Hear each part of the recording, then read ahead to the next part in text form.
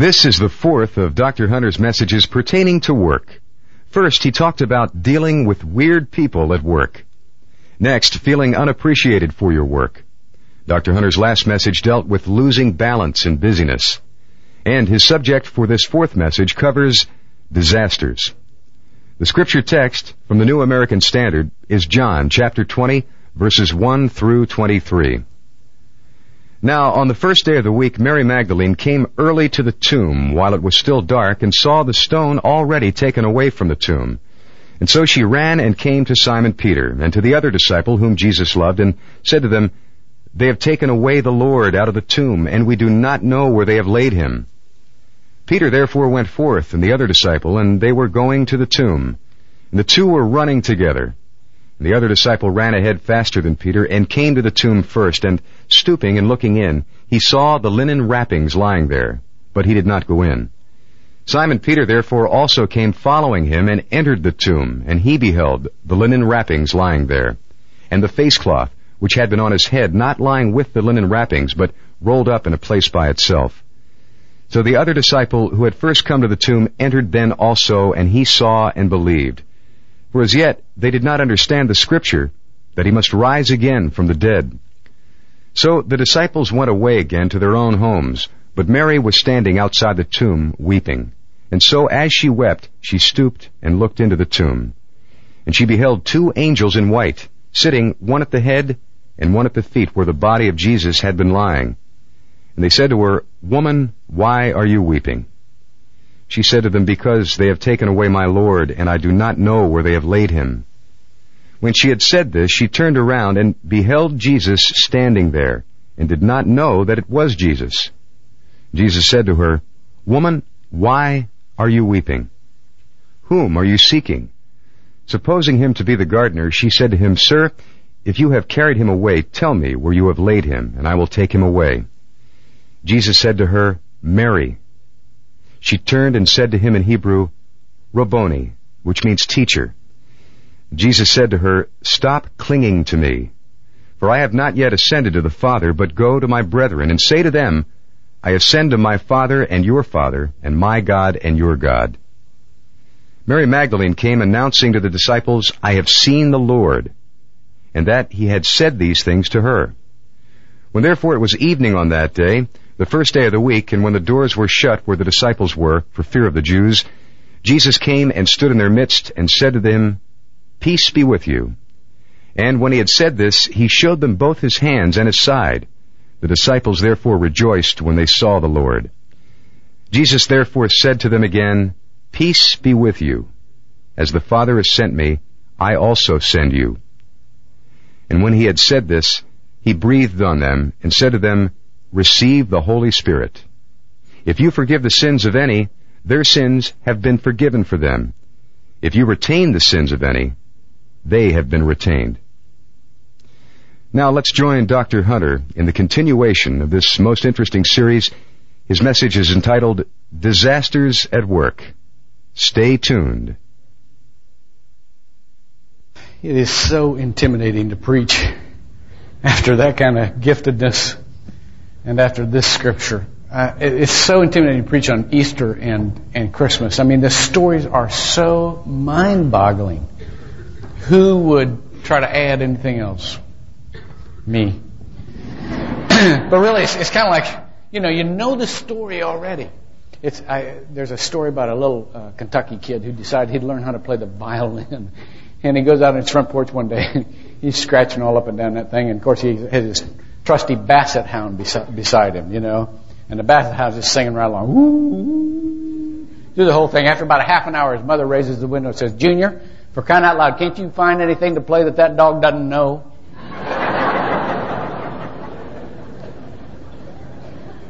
Well, I probably won't be able to find anything this morning that even the dogs don't know. But there are some powerful reminders in the Scripture that may be of value to you. Let me try one.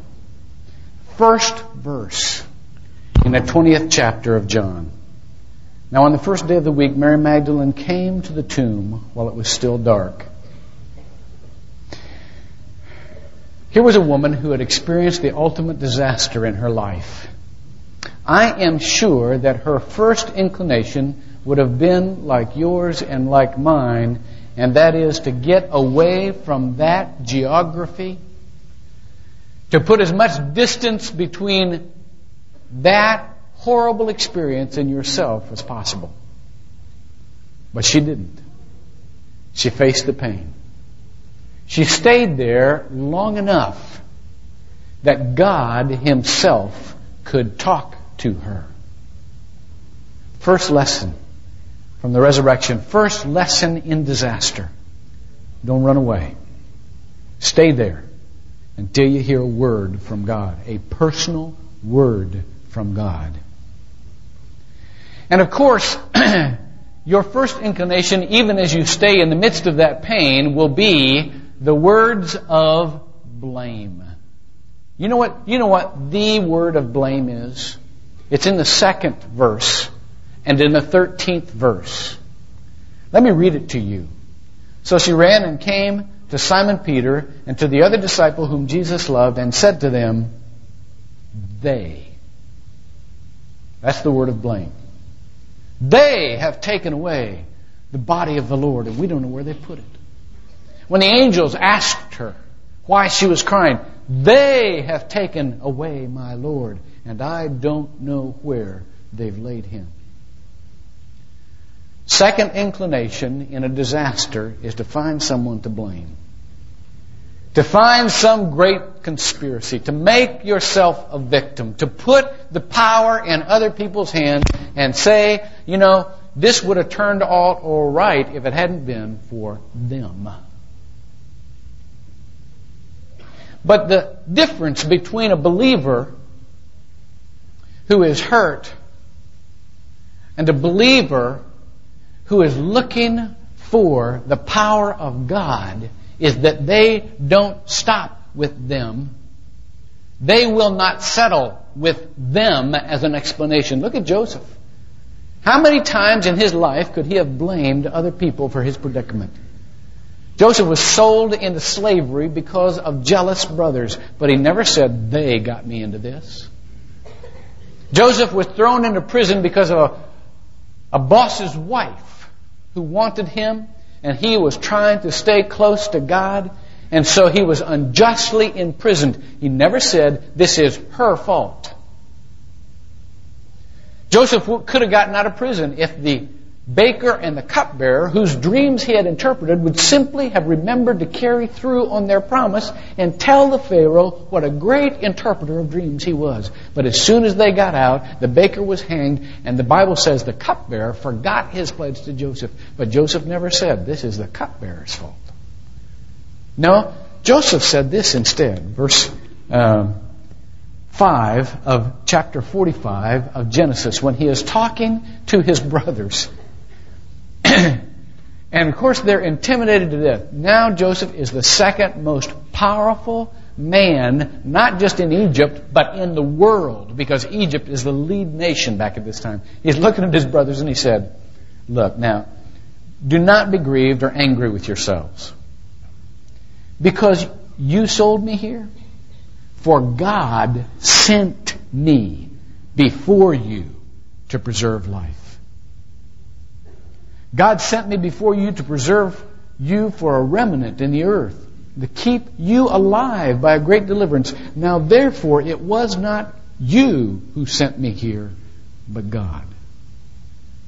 Second giant lesson that'll get you ready for resurrection is to learn that even the dire circumstances of life are controlled by God. It is not their fault. It is His doing, because He has something better to say to you. Now, why is it that they could not quite grasp, as Eleanor sang, they could not understand what was happening? Look at verse 9 of chapter 20. Look at what it says. It says, for as yet they, meaning the disciples, did not understand the Scripture, that He must rise again from the dead. Now, those of you who know the Word of God, think back and think how many times Jesus told them exactly what was going to happen. Exactly what was going to happen. But they didn't have a clue even when it had happened what was going on. Why not? Because all of us have an intellectual belief that is not a resurrection belief until we hear our name. Until we have a personal conversation with God. You see, all of us want to live forever. The dream of immortality has been a part of mankind for as long as mankind has existed. We come up with a lot of theories on how to add length to our lives. How to go on forever. Now, some of them are kind of contrived, but some of them are even popular today. If you think of the doctrine of evolution, when you boil it down, the doctrine of evolution is really immortality in time-release mutated form. Well, I can't live forever, but maybe some of my genes can improve.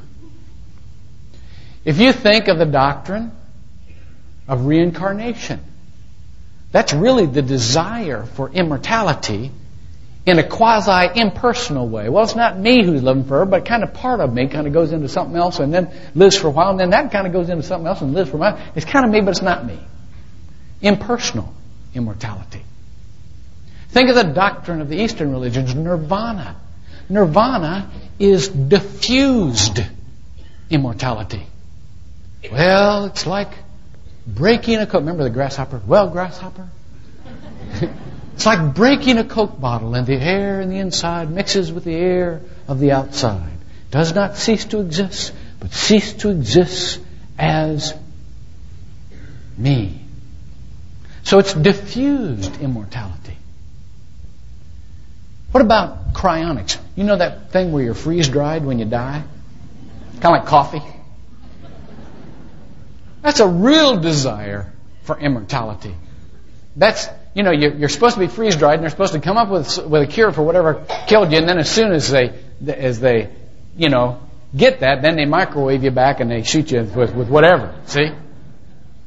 That's kind of an addendum immortality. You know, it's just kind of on the end. What about cloning? Cloning is this exciting new possibility that they can take a cell of yours, a somatic cell, and make an exact duplicate. Maybe someday while you're standing right there. Concurrent immortality.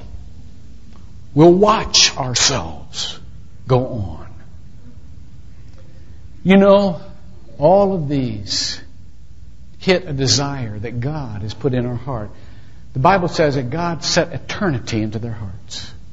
All of us have a desire for eternity, but none of those misguided doctrines of immortality come close to the personal doctrine of resurrection. What Jesus did for Mary that day was so different and so profound. It is really quite unique in the history of mankind. Jesus called her name. And at that point she realized that immortality is more than longevity.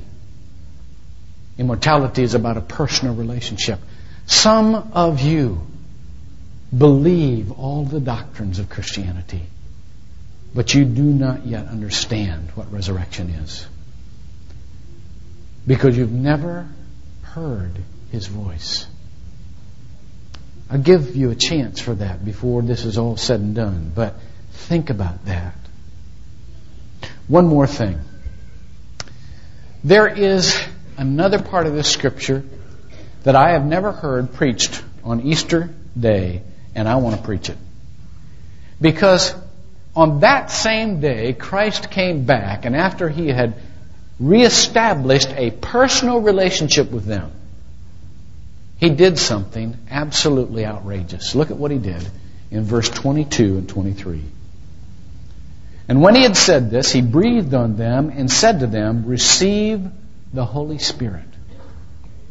If you forgive the sins of any, their sins have been forgiven. If you retain the sins of any, they have been retained. Do you understand what he's saying here? I don't think most of us do. It's so seldom preached. And I'm just going to touch on it today because it's what we're trying to figure out every time we come together. How in the next 10 years we can live out this doctrine. But there is a quality to resurrection that has more to do with your personal, more to do than with just your personal relationship with God and that going on forever. Yes, He conquered death. Yes, He conquered hell. Yes, He forgave sins. But there is a profound place for you with the rest of your life here. And I don't know why we don't speak of these two together. There was a story about a little boy whose mother had twin girls. And this is back in the old days when you kind of had a one-room schoolhouse, and they weren't quite so tight on attendance. And he was all tickled about it, and he didn't want to go to school very bad. And so his dad said, "Well, I'll tell you what. Why don't you just go tell your teacher that your mommy just had new twin sisters for you, and maybe she'll just let you come home and spend the day with your twin sisters." Well, he took off to school, and sure enough, about a half an hour later, there he is in the doorway grinning like crazy. He said, "Dad, you were right. She did. She let me go." And he said, "Well, what did your teacher say when you told him you had brand new baby twin sisters?" And the boy looked at him and said, "Well, I didn't tell him about both of them. I only told him about one of them because I'm saving the other one until next week."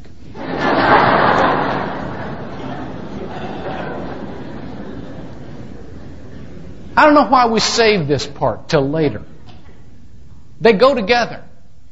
There is a quality to the resurrection. There is a quality to the immediate impact on people's lives that realize, look, if I have a forever relationship with Jesus Christ, that not only affects me, that affects the rest of my life. And my life affects heaven. So few people understand this. Do you understand the way you live your life affects eternity? It is mind-boggling. There's no pride involved. It was you who were chosen by God. It was God who called your name. But what we must realize, Christians, is that we have a role to play, not just in this world, but in all of eternity, in all of heaven. That how we live our life really matters. I can remember the first time, I'll quit with this. I can remember the first time that I was chosen to be in front of a group of people, to have a public responsibility, so to speak. I was in 4th grade, Auburn Elementary School, Shelby, Ohio. And every year, the elementary school grades back then had a Christmas pageant. Now they call it holiday or something like that, but it was a Christmas pageant back then. And they had a play. And they chose me, to play the part of the snowman. It was cool. I mean, this was one of the main deals of the whole play. I mean, I wasn't Johnny or Susie or whatever, and I had to dress up in this silly-looking outfit and have my face painted white and 2 black eyes, and nobody could recognize me. But it was still, I had a song that I could sing, just a solo part. I thought, man, I'm set for life here.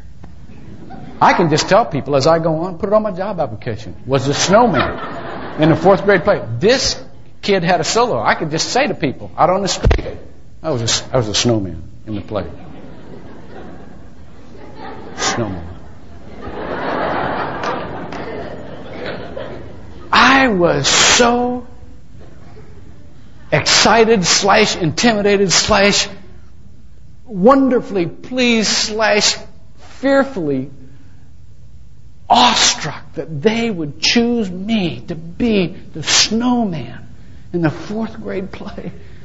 I could still remember the words of the song. It was just a short song. Well, what can a snowman do when he's all alone and he's feeling blue?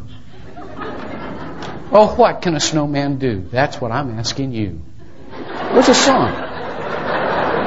That was it. I practiced for weeks.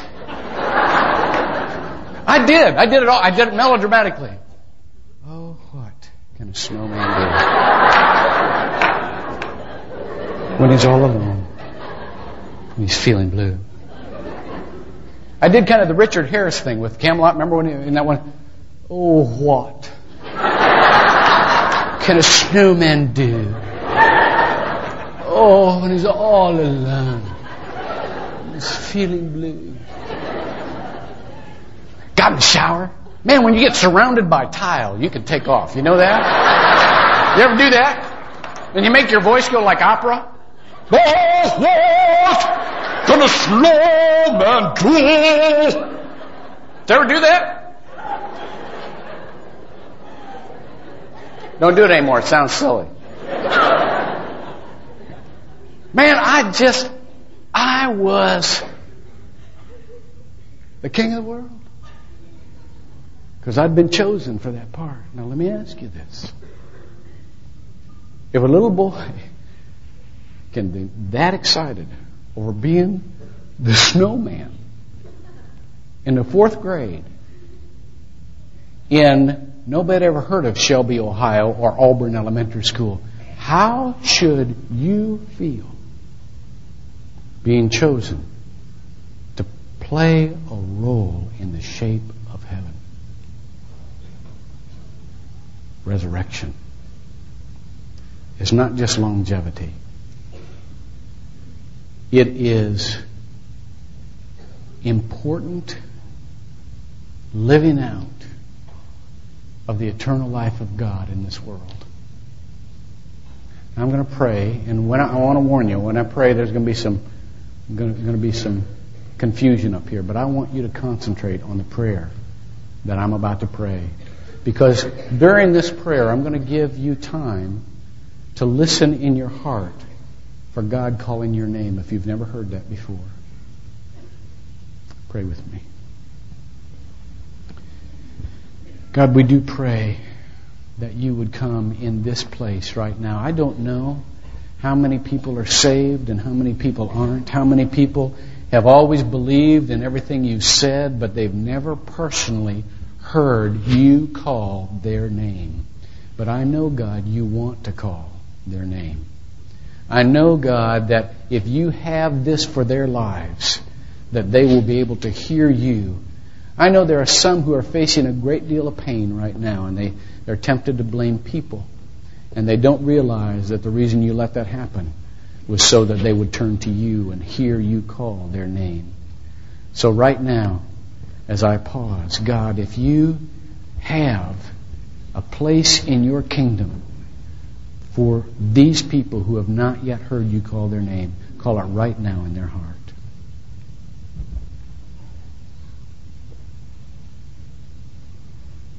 And God, for the rest of us who have heard that name, give us just a glimpse of the awesome responsibility we have in our forever relationship with you.